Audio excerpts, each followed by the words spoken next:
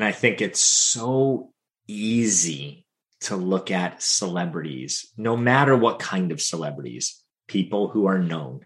That's what I'm talking about. Yeah. And judge. Yeah. And compare to them.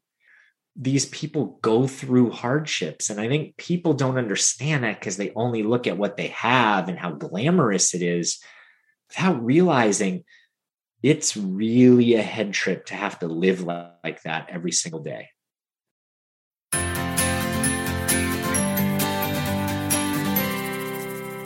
Welcome to the Stuff Up Podcast. My name is Stephanie, and on the last show of season 2 of the Stuff Up Podcast, I have my wonderful friend, my favorite person, Randy Spelling. Thank you, Randy. Yeah, I'm so happy to be here again. You closed out my season 1 too, so I thought closing out both. I'm the closer. Yeah. Oh, I love that show. Sorry, I relate a lot of things to TV. As you know. I know. Hey, if it's helpful, it works. Yes. You know, I that's what I love about pop culture and relating to people with pop culture. I think we do that so much now, right? Yeah. So that's why, and that's when I would start to get into different shows because I'm like, well, if I can relate to people because they're watching this show, I'm going to start watching that show. But then I would get addicted to TV. And so it was not very helpful. And so the cycle goes, right? Exactly. Yeah. So you are someone who is just super fantastic and easy to talk to. And I don't know why. I always get nervous though before I record a podcast. But then when I'm in it, I'm having fun. So I think it's just the anxiety.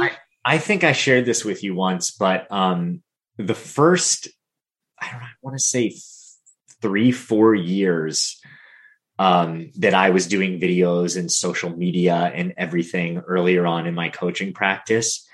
And I was like, gosh, I need to record videos. I should do this. I have stuff I want to share. I want to reach people. And I would turn on the camera and my heart would start beating. And I'm thinking, I'm at home or I'm in my office. Nobody's here and I'm nervous. Why? Why is this happening? There is something about like, okay, wait, people are going to hear this.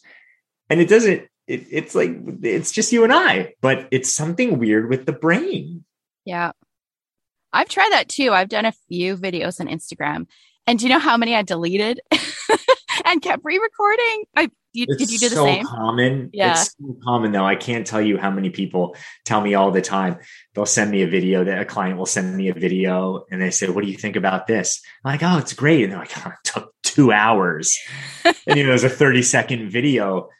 But like anything, the more you do it, this is your season 2, the more of a rhythm you get into and the more comfortable you get. Yes. And I've said a lot of stuff on my podcast. And then I'm like, oh, I actually woke up in a panic after the one I did on atheism, which is one of my favorite ones too, because I find it fun talking to people, especially about religion and stuff. And so I was like, and I think that comes from my background. I'm just going to say this. It comes from programming. Yeah. In the sense of, I've done something bad. I can't take this back. Is it out there? Should I have had this conversation?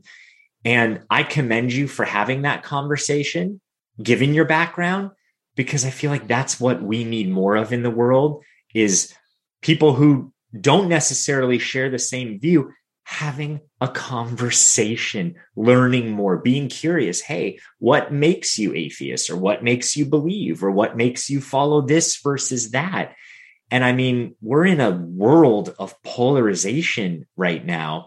I guess we've always lived in a world of polarity, good, bad, wrong, right, light, dark. But now I feel like it is imperative. We're being asked, try and foster connectivity and understanding. Even if you don't agree, let's at least have a conversation. So I commend you for doing that. Oh, well, thank you. When I was telling him, David was his name, and he was Christian who turned atheist. And I said, remember how it was always others, like, oh, the atheist. And it was said in such derogatory tone and everything. And I'm like, why do we do that? You know, we all do that, or a lot of us tend to do that. And it takes time to focus on not dehumanizing people and Yes. putting them in these things and looking at, we're just human beings. We can have disagreements. It's fine. And we can still have grace. And I'm learning that. And it's hard, but it's fantastic. Right. So, yeah. Yeah. I mean, that to me should be the underpinning of religious beliefs is morals and values. Yep. Right? Like someone might not be into what you're into, but to demonize them or to look at them as less than in some way, to me, is just very hard, because I feel like fundamentally it goes against what people stood for. Like I can't believe, and take this for what it is, but I can't believe that Jesus was on the planet, right, and shunning people because of what they believed or didn't believe. That wasn't the message, it seems like. Yeah. And yet, the way that gets interpreted is sort of like same thing as what we see now. Like it has to fit this, and if you don't fit this, you're out. And, you're canceled, you're fired, that's a hard stance, because it's just separating. And by the way, I have a good amount of friends in my life who grew up in a highly religious background. And now I would say some completely believe and have found their own way in different ways. Some went the atheist route because they were like, it was too much and too hard or traumatic for them, or something rubbed them the wrong way enough to where it propelled them the other way. And so I don't think anything is right or wrong. I think it's really important to understand, hey, if this propelled you this way, why? What was it about this that had that effect on you? Just like, let's really ruffle some feathers. Just like everything with the pandemic and, the vaccines and the shots, it's Politics. like politics. I know many, many, many people who have gotten vaccinated and are just fine. I also know a lot of people who had horrible side effects from the vaccine. And yet the people who had horrible side effects wouldn't be listened to, couldn't talk about it. It was like, no, you don't talk about that. Like the first rule of Fight Club, you don't talk about Fight Club. And it's like, what? Why? Why can't you talk about that? Why shouldn't you talk about that? There has to be two sides. Otherwise, we're only getting, like we talked about, programming in one way that doesn't leave room or space for other information to come in. And then the more that, like, if the government won't address certain things, or it's like, just be open, because the more you're closed off, the more people will pop up with different conspiracies, and then it creates this bigger thing. And then you're like, you're hiding something. Oh, it's totally. So I mean, much. It's so much, right? But think about this in a relationship, right? If someone comes to you and says, okay, I thought I was doing the right thing. I'm just giving an example. I'm not saying, again, something's right or wrong. Like, here's based on the information that we had, here's what we did. Now we're finding that it didn't quite work out this way, or it we didn't see this, or, now we're realizing this in small cases, this is happening and that's happening. So here's what we're going to do about it. That's all transparent. That all makes sense.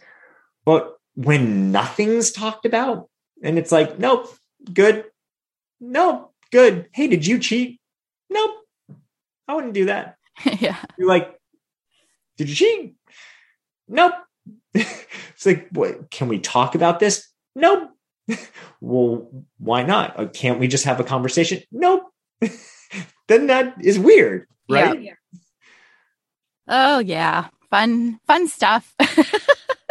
Fun stuff. But it's so funny. I mean, we're talking about politics and stuff like that, but I kind of feel like this is it's in religion, it's in politics, it's in spirituality, it's in self-help, it's in food. I heard an interview the other day with a guy named Rob Wolf.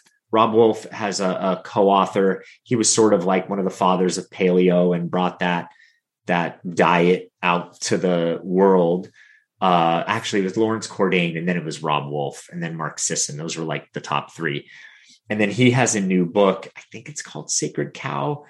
And they were going into what their findings about meat. And, veganism is huge right now. And they're doing like meatless Mondays and, no meat Fridays and different things. And the co-author was saying, for underprivileged communities where protein is harder and more expensive, that taking that away has a pretty harmful effect. And, like anything, they're showing research to back that up. However, what I thought was really interesting is he was saying this is not a popular book. People don't want to hear this. And then they were saying, so who didn't want to hear it most? Were vegans really mad? He's saying, actually, yeah, vegans were a little bothered by it. He said, who was bothered more were all the grass-fed people, the CrossFit people, the Whole30 people, the regenerative farming people, the people who support, grass-fed and all of this whole movement. Actually, there was a backlash because they were like, please don't say, that regular animals, regular cows finished on grain, which sometimes the cows aren't treated all that well. The meat profile is just the same as grass-fed cows, because for years now, everyone has sort of like touted that grass-fed, grass-finished beef is way more healthy, higher omega-3s, like much higher. So, it's like you have this and then you have this. This is such high quality. This is low quality. And they were saying, look, as it stands from one comparison to the other, it's great either way. It's not that much better. So he's like, listen, I'm not condoning the poor treatment of animals. I think that regenerative farming is the way to go, and it's great for the planet and all these other things. But in terms of like meat to meat, better to have one versus none. And Wow. So I think there was a lot of pushback. And again, this is in sort of like a woke, high awareness around food group that had some pushback. So just very interesting. Yeah. Well, we always want to go to the extremes a lot of times. So if you start saying, well, but let's talk about in the middle, and then people would get angry too. And it's so much. Yeah. I could talk to you about so many different things. And it's always fascinating. You never know where I'm going to go, right? You have so much knowledge. I love it. But I actually wanted to talk to you about you have such a fascinating story. And I used to be so jealous of you and your sister and people in Hollywood, because when I was little, I thought that was the ultimate thing, to be rich and famous. And I know it's not now. I know a lot of your story, but I was wondering if you can share your background. Sure. And then how you became a life coach. And so can you talk a little bit about, so your dad's Aaron Spelling, Hollywood producer. Before I jump into the story, a quote came to mind, and I'm probably going to completely botch this quote, but it was something I saw from Jim Carrey. And he said, I wish everyone could experience being rich and famous so they can understand that it's not what they're looking for. Yeah. And I thought, wow, that's really interesting. I wish that so many people could experience their greener grass, because oftentimes it is such a dangling carrot, because as humans, we're we're kind of trained to look at more and better, but something becomes the object of affection. A lot of times it's money. When I have this amount of money, then I can feel better, more safe. And look, certainly helps. I'm not going to say that. But the degree to which it changes everything, it's not true, because I have met so many people, and I've been there myself, where we go, okay, this amount of success, or this this finish line, like once I get here, once I have this, and then you get there and you go, okay, wow, I've thought about this for so long. I've wanted this for so long. But then what? Your life doesn't stop. So as a human being, what we do is we go, what's the next thing? What's the next object of affection? And, I think my life, I reverse engineered this a little bit, because like you said, I had a famous father. His name was Aaron Spelling. He was a television producer. He did do some movies as well, but uber famous. And we had a lot of money, a lot of wealth, a lot of things. And yet, we're not sitting there day in and day out, instead of playing with toys, playing with stacks of bills, going, look at these beautiful hundreds. Let me make a little castle out of this. Wait, you're not Scrooge McDuck diving into the cash?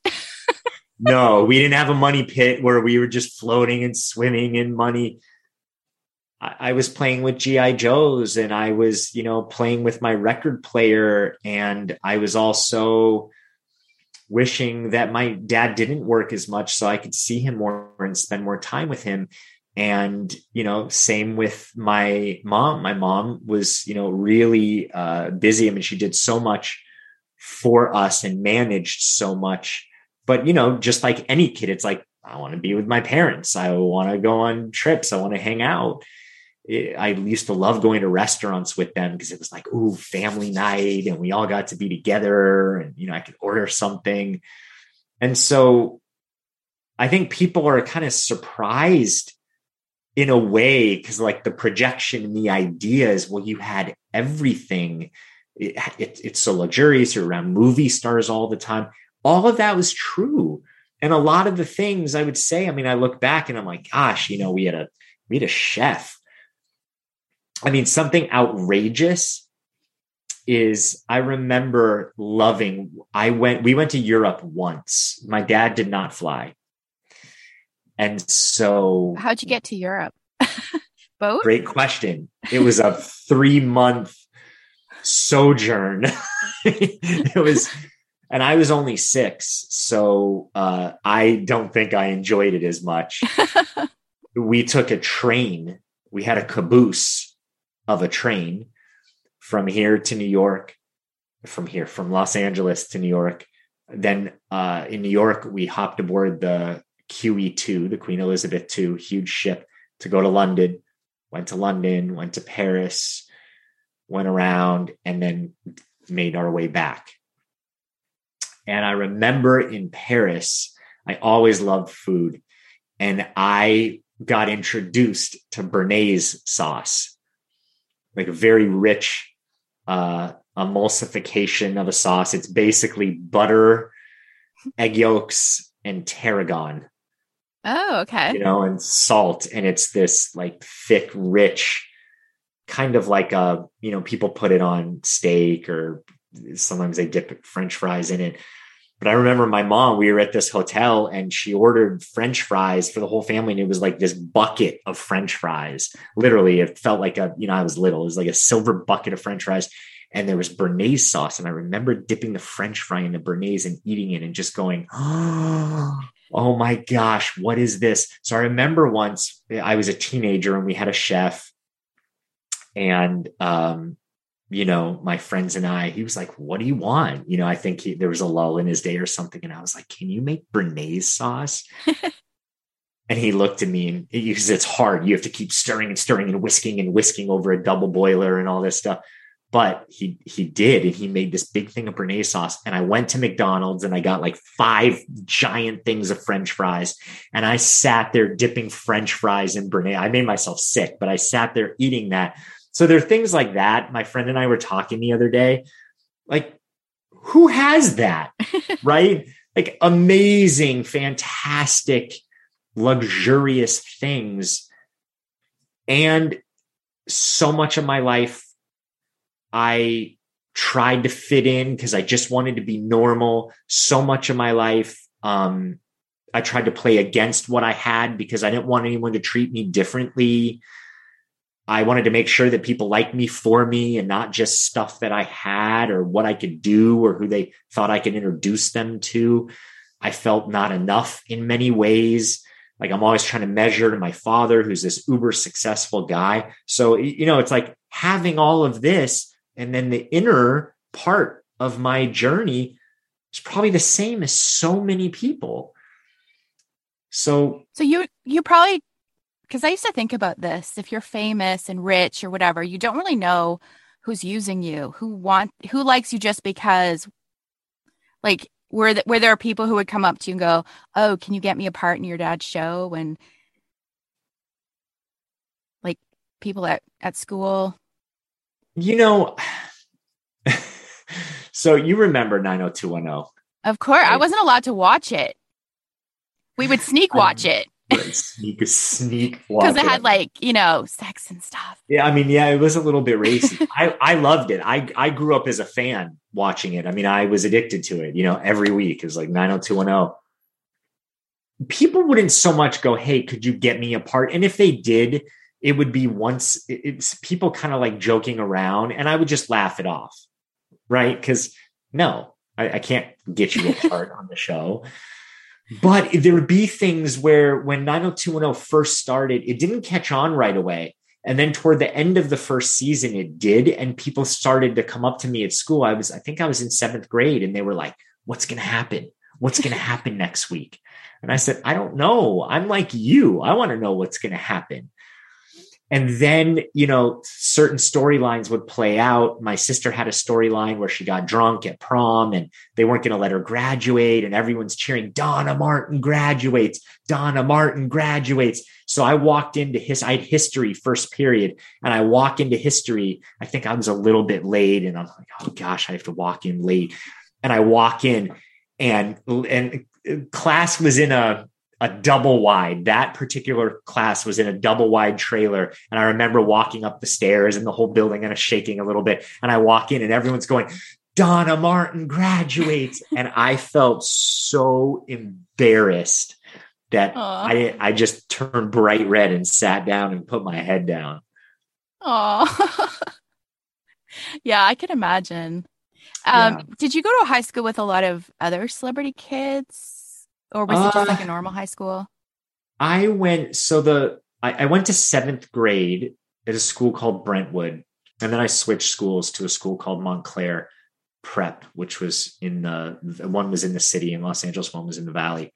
And I remember there were probably a few celebrities when I went to Brentwood, one of which Adam Levine went there. Oh, nice. I think I maybe said hi one. We didn't really know each other. And then in Montclair, there were a few. There were a couple kid actors that were there. Maybe the son. Oh, Robin Thicke went there. Mm-hmm. The singer. And Danny Pintaro. I think he was on. For Married with Children? No, he was on Who's the Boss? The Boss. Okay. Yes. Boss. Yeah. Oh my word. and a couple others, but it's sort of like there was a mix of everything at that school, not just famous kids. I think I heard Tony Danza actually became a teacher and left Hollywood. I think I'm pretty sure that's what I heard, because you don't really hear much about him anymore. No. I think that's, I would hear stories of people, especially when they were kid actors or their parents who were rich and famous or whatever, and they were bullied. And I used to think, why would you be bullied for that? But kids are kids, and maybe they're jealous or you're just different. Sorry. That's okay. And so you feel like you're abnormal, so they make fun of you for that. That must be so hard too. I have to tell you, I don't want to say I got bullied, but there were almost a couple fights that I got in because of my last name, because of who I was, right? It was like, let's mess with him. And I was tiny. I was always kind of tiny for my class at that time. And, I started working out at 13 because I was like, I have to protect myself. I started boxing, because I would get kind of picked on here and there. But also there were kids who were gay that got teased and picked on. And then there was, the quintessential, nerdy kid or kids who would get picked on. And it's like, I'm not saying I'm holier than thou, but I hated all of it. I never understood why that was. I never subscribed to, I would say that I was popular, but I wasn't the lead popular, because I remember the most, and I talk to my girls about this all the time, the most popular kid was the one who was, cool and whatever, and also would make fun of people. They were mean, and everyone sort of glommed onto that because they didn't want to take the brunt of that. Mm-hmm. And I was the one who was going around to the different subsects of people eating lunch together in their groups, saying hi and talking to them, because I just didn't understand it. I wish somehow, some way, Stephanie, we could figure out a way for that not to happen, because being a life coach, working with people, I can't tell you how many people have a self-image of themselves based on what a teacher said when they were worked with someone the other day, and they had an image of themselves based on what a second grade teacher told them. And then there's people who, they got dumped by someone in 8th grade because of X, Y, and Z. And then they have an image of themselves based on that. And I'm like, wait a second, you have an image of yourself based on a teenage person who is awkward, doesn't understand the world, doesn't even have a developed prefrontal cortex, and is trying to figure it all out. And 20 years later is going to apologize and feel bad for anything that they've done and regretful. And yet this is the story that you carry around. Yep. Well, that's what you and I were working on when I was working with you last year. Because I have memories going back to when I was 4 of stuff. The stories. What's fascinating?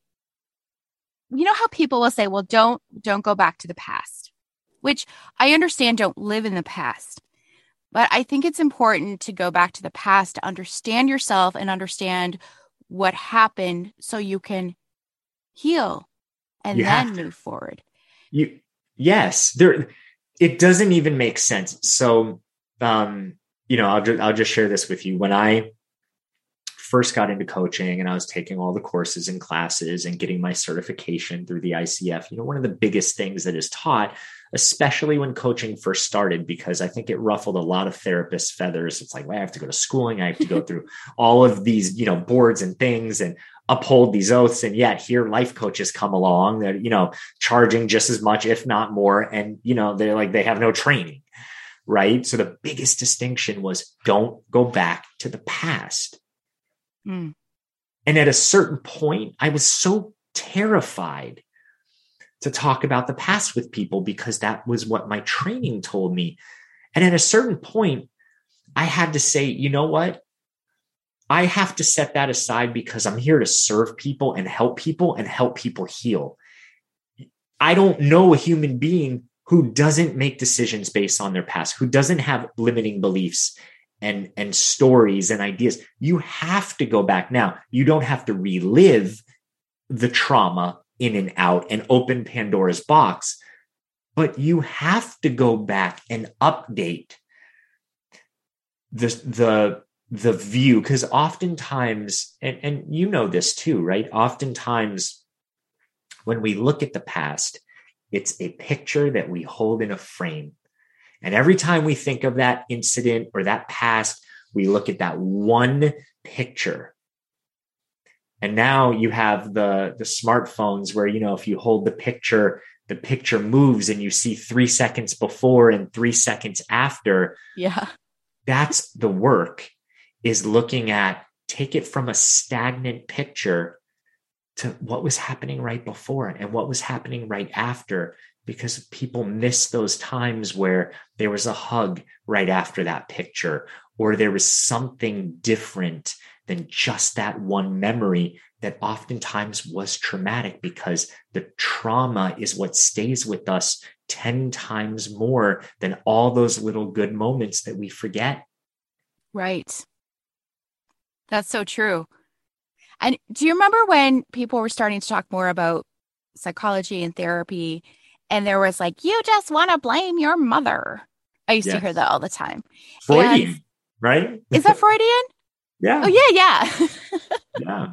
And so then it was like, oh, that's bad.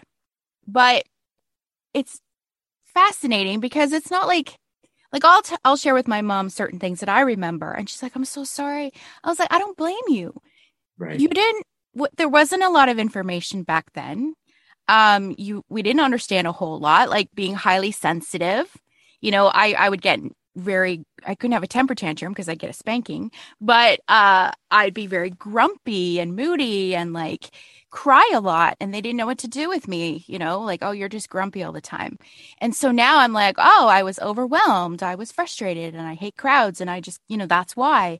And now, you probably had a lot of sensory stuff too. Yes, so much sensory overload. And so, but now I love that we know these things. And I think I'm a little jealous of the new generations because now they have this understanding. Yes. But I'm so grateful we live in a time that we can understand it, because I think of generations before us who didn't know any of this and they died not knowing it. I'm like, oh, I'm sad for them. I'm so grateful for so much. And I agree, right? Like, people used to look at millennials and be like, oh, they're so entitled and this and that. But I think what's interesting is take it down a generation. And take it down a generation, because, you look at past generation where, there were some tough generations, right? Of like, you just buck up, you just do what you need to do, and what that produced. And now, people are becoming aware, and there's more information, and they go, oh, my son, my daughter has all of this sensory, they're sensitive, they get overwhelmed easily. There are things to do. And then you look at the generation that's going to come after that. It's just more of that knowledge and understanding and self-awareness is going to be passed down to where hopefully the generational patterns, trauma, abuse, not knowing what to do, those will start to subside the more that people become aware. And I have to say, I'm grateful to you that, I know your background, I know your upbringing, and I think it's amazing to find your way, your voice, what works for you, what doesn't. And if there was something that wasn't done or something that you didn't get, which I think we all have, for you to even say, I don't blame you, but I want to talk about this, or I want to share this, that to me is where the healing happens so that it doesn't happen again. Right. Right. And we're back to the what we were saying at the beginning, having the conversation. Your mom could get defensive and go, I was doing the best that I could, and I remembered it differently, and blah, blah, blah. Or you could say, gosh, I know I didn't do that well, or I didn't do it perfectly, or I'm sorry that you felt that way. And that's it. Then you've changed something, and you've changed the trajectory of what is to come. Hmm. So I'm grateful to you. Oh, well, thank you, Randy. Well, even with my niece and my nephew, I look back at things I said to them and I get, you should do this. Rah. And I'm like, oh man. And I apologize to them. I'm like, I'm so sorry. And I think I wrote my niece a letter and she goes, why is Aunt Stephanie apologizing? And my sister was like, because she realizes that in some of the things she said, it might have affected you this way or hurt you. And, because if you don't have, and that's where you can't, it's hard to, I find it hard because you want to blame people, but also, can we blame them when they didn't have that level of awareness and to have that grace? Because I know so many people had so much grace with me, and I had so lack of awareness of anything, and I would say stupid things. And so it's so hard, Yeah, right? Like, it's a good question. Can we blame them? Can we unpack it for a second? yes, let's do it. In my opinion, it's a phenomenal place to go. And I don't know. I don't have an exact answer. So let's unpack this a little bit. My initial response, and I think of an Oprah quote, which I absolutely love. And she said, our parents, people are doing the best they can at that exact moment. If they could have done better, they would have. Right? Like if I could have done better in the moment, I probably would have. I don't want to ever do a bad job. Right? Like, who sets out to do bad or do poorly? Nobody. Well, Hitler. Right. But he in his mind probably thought this is such a noble cause. Yeah. I guess if I'm you're not condoning that. I think it's awful. You can talk yourself into so many things that you believe is. Look at cult leaders. We see it all the time. Yeah. Right. Like yeah. Unless some of them actually believe what they're saying, and then some of them know exactly what they're doing. So yeah. That's true. Now that's true. That's true. So here's the thing. I think there is an important element, and this is going to sound really weird.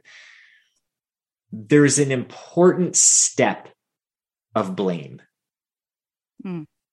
Because what happens is usually in order to get to forgiveness, true forgiveness and acceptance, there has to be a little bit of blame. It's kind of the normal cycle, because if there isn't blame at all, usually there's some sort of bypassing.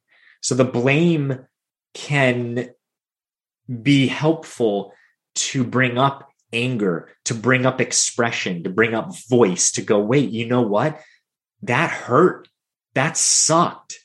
I didn't like that. I was angry. To then get to, you know what? I get it now, being older. They were doing the best that they can. I forgive them.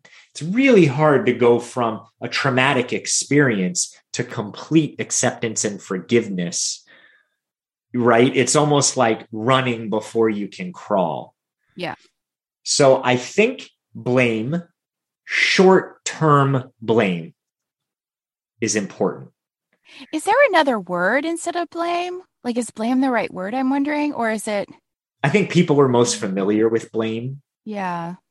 I think you can look at responsible, or what was the biggest contributing factor?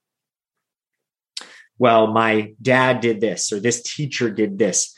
That was the biggest contributing factor to me feeling the way that I feel.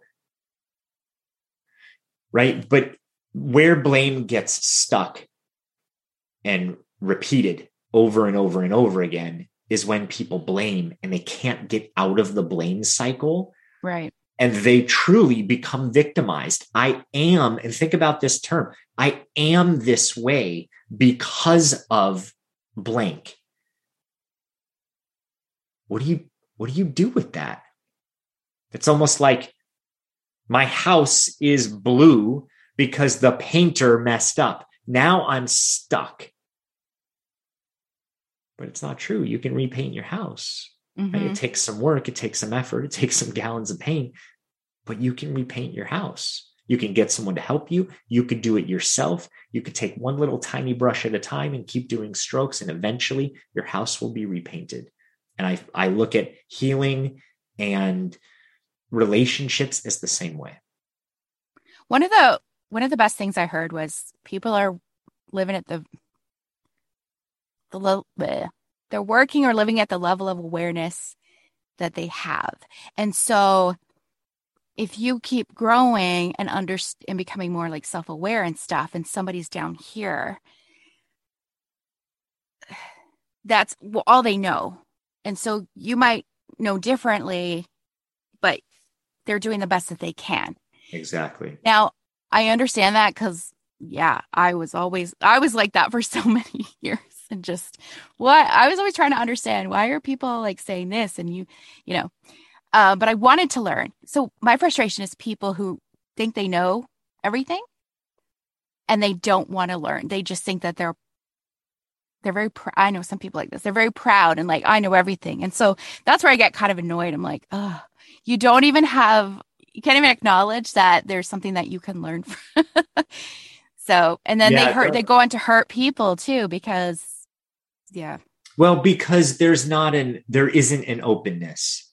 There isn't a willingness, and there's no humility. There's no, the humble meter is not there. And I think in any relationship, the second that someone stops listening, you're not in a conversation at all. You're in statements. Yeah. You're in regurgitation. There's no, hey, well, what do you think about this? Right. There's no questions being asked. It's just, this is the way that it is. And unfortunately, the people who get hurt the most by that is themselves, because at some point someone realizes this is a dead end street. And a lot of times people just separate themselves from those people because they're like, there's no room here. No one is listening or seeing me. Why am I going to continue to do that? And at the end of the day, that person, it can probably feel pretty lonely, even in their righteousness. It can be pretty lonely. And I think there may come a time, hopefully in their immediate lifetime, right? And if there are other lifetimes, maybe they learn it then, right? But in the immediate lifetime, if unfortunately, if they get a disease or they're closer to death and their mortality, perhaps there's an opening or a thought that goes, I wish I was closer. Mm-hmm. I wish I would have done things a little bit differently. And sometimes, unfortunately, it takes those things to have that moment of awareness. Well, and that comes also down to what we were talking previously about the law of attraction, where like attracts like. So if I've noticed this in my own life, when I was super negative and angry at everything, I would attract those other people so we could complain together. And then I noticed my friends that were more positive, they kind of back away and like, okay. And I was like, why? Oh, now they're not my friend anymore. And so then you also notice there is that sameness. Like, so when somebody is like holding firm and they refuse to talk to people and they just want to talk at you, people are going to start leaving them. And then they're like, where did everyone go? And then they might meet other people who are similar to them, and then they hold more steadfast in their beliefs. And so because I have situations like that. So it's like, oh, so it's true. How do you navigate? What do you find works best for you? Learning. Well, I'm learning how to have more peace when somebody's very angry or talking at me. I'm learning to find that peace inside of myself instead, because I would always just get super anxious and I'd be like, upset and like, and then I like cry because that's how I release tension or whatever. So I'm kind of learning through meditation and different things. And there's a Hawaiian prayer. Is it like Ho'oponopono? Yeah, I always say it wrong. Yeah. And I went to see somebody and she was mentioning that, and I was like, oh my word. What was it? I'm sorry. Please Please forgive forgive me. me. I Thank thank you. you. I love you. And repeating that over and over in your mind. Well, and then And there's one other part that I think is the most beautiful. oh, okay. May I add the Yeah. other part that I know? I release in me, which causes that in you. Mm. That's part of it? I haven't heard that one yet. Yeah. So I think that's the saying. And I think something that's so beautiful about that is first the first four, please forgive me. I'm sorry. Please forgive me. Thank you. I love you. Super humble, super open, vulnerable. And the other is I release in me what causes that in you. So we look at law of attraction. If there's something in you, that part of you that is also in that person, like we all have those parts, whether they're active or not. And so you can't release something from another person. That's not your job or your business, but you can release any part of you. So if that character in your life is playing that role over and over and over again, you also have contributed to making them that role. So when you release in you what causes that in them, it's again another wave of healing and something that you can do to self-heal that helps to release them. That's good. Well, thank you. I hadn't heard that part. Do you have a few more minutes or do you have to go? Yeah, I have a few more minutes. Okay. I have like 5 minutes. I did want to ask you a question. Yeah. So dealing with the media and the tabloids. Mm-hmm. And there was a situation last year that I remember I asked you about, and you said it's hard to be famous. Because I was thinking, how do people deal with this? And you went through, I mean, I don't really know what I'm asking, but just like you have an understanding of what it's like for people to know, to say things about you, to make up things, to know family business. Like, how do you work through that? How does that must affect people so, especially if you don't know yourself enough, like if you don't have enough. It's really difficult. And I think it's so easy to look at celebrities, no matter what kind of celebrities, people who are known. That's what I'm talking about. Yeah. And judge. Yeah. And compare to them. And being in a spotlight 24/7, walking into a place and having people know you and recognize you and act differently is such a head trip, because we all know the ego, right? We're somewhat aware of it. Now think of if you're even slightly self-conscious and you walk into a place and no one knows you. Think of now you walk into a place and everybody knows you. Everyone is scrutinizing what you're wearing, how you're acting, what you look like, what you're saying, and then knowing that could wind up somewhere. Oh, the tabloid pictures of women without their makeup. Right.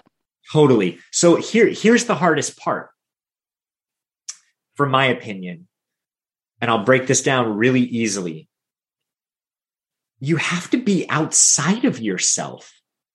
You don't have to be. The trick is to stay within. But if you're aware that everyone else is looking at you, your awareness is not in here anymore. Your awareness is out there looking at you going, how are people perceiving me in this moment? What am I looking like? So you're always walking around with one aspect of yourself watching you. That is a head, you know what? Yeah.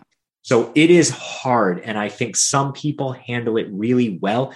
There are plenty of celebrities that you just don't really see in the media. Look at someone like Meryl Streep, right?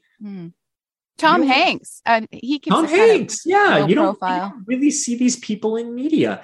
Yeah. Then you see these other celebrities where that's part of their business. That's part of their persona, but it's hard. There's a reason why these people go through hardships. And I think people don't understand that because they only look at what they have and how glamorous it is without realizing it's really a head trip to have to live like that every single day.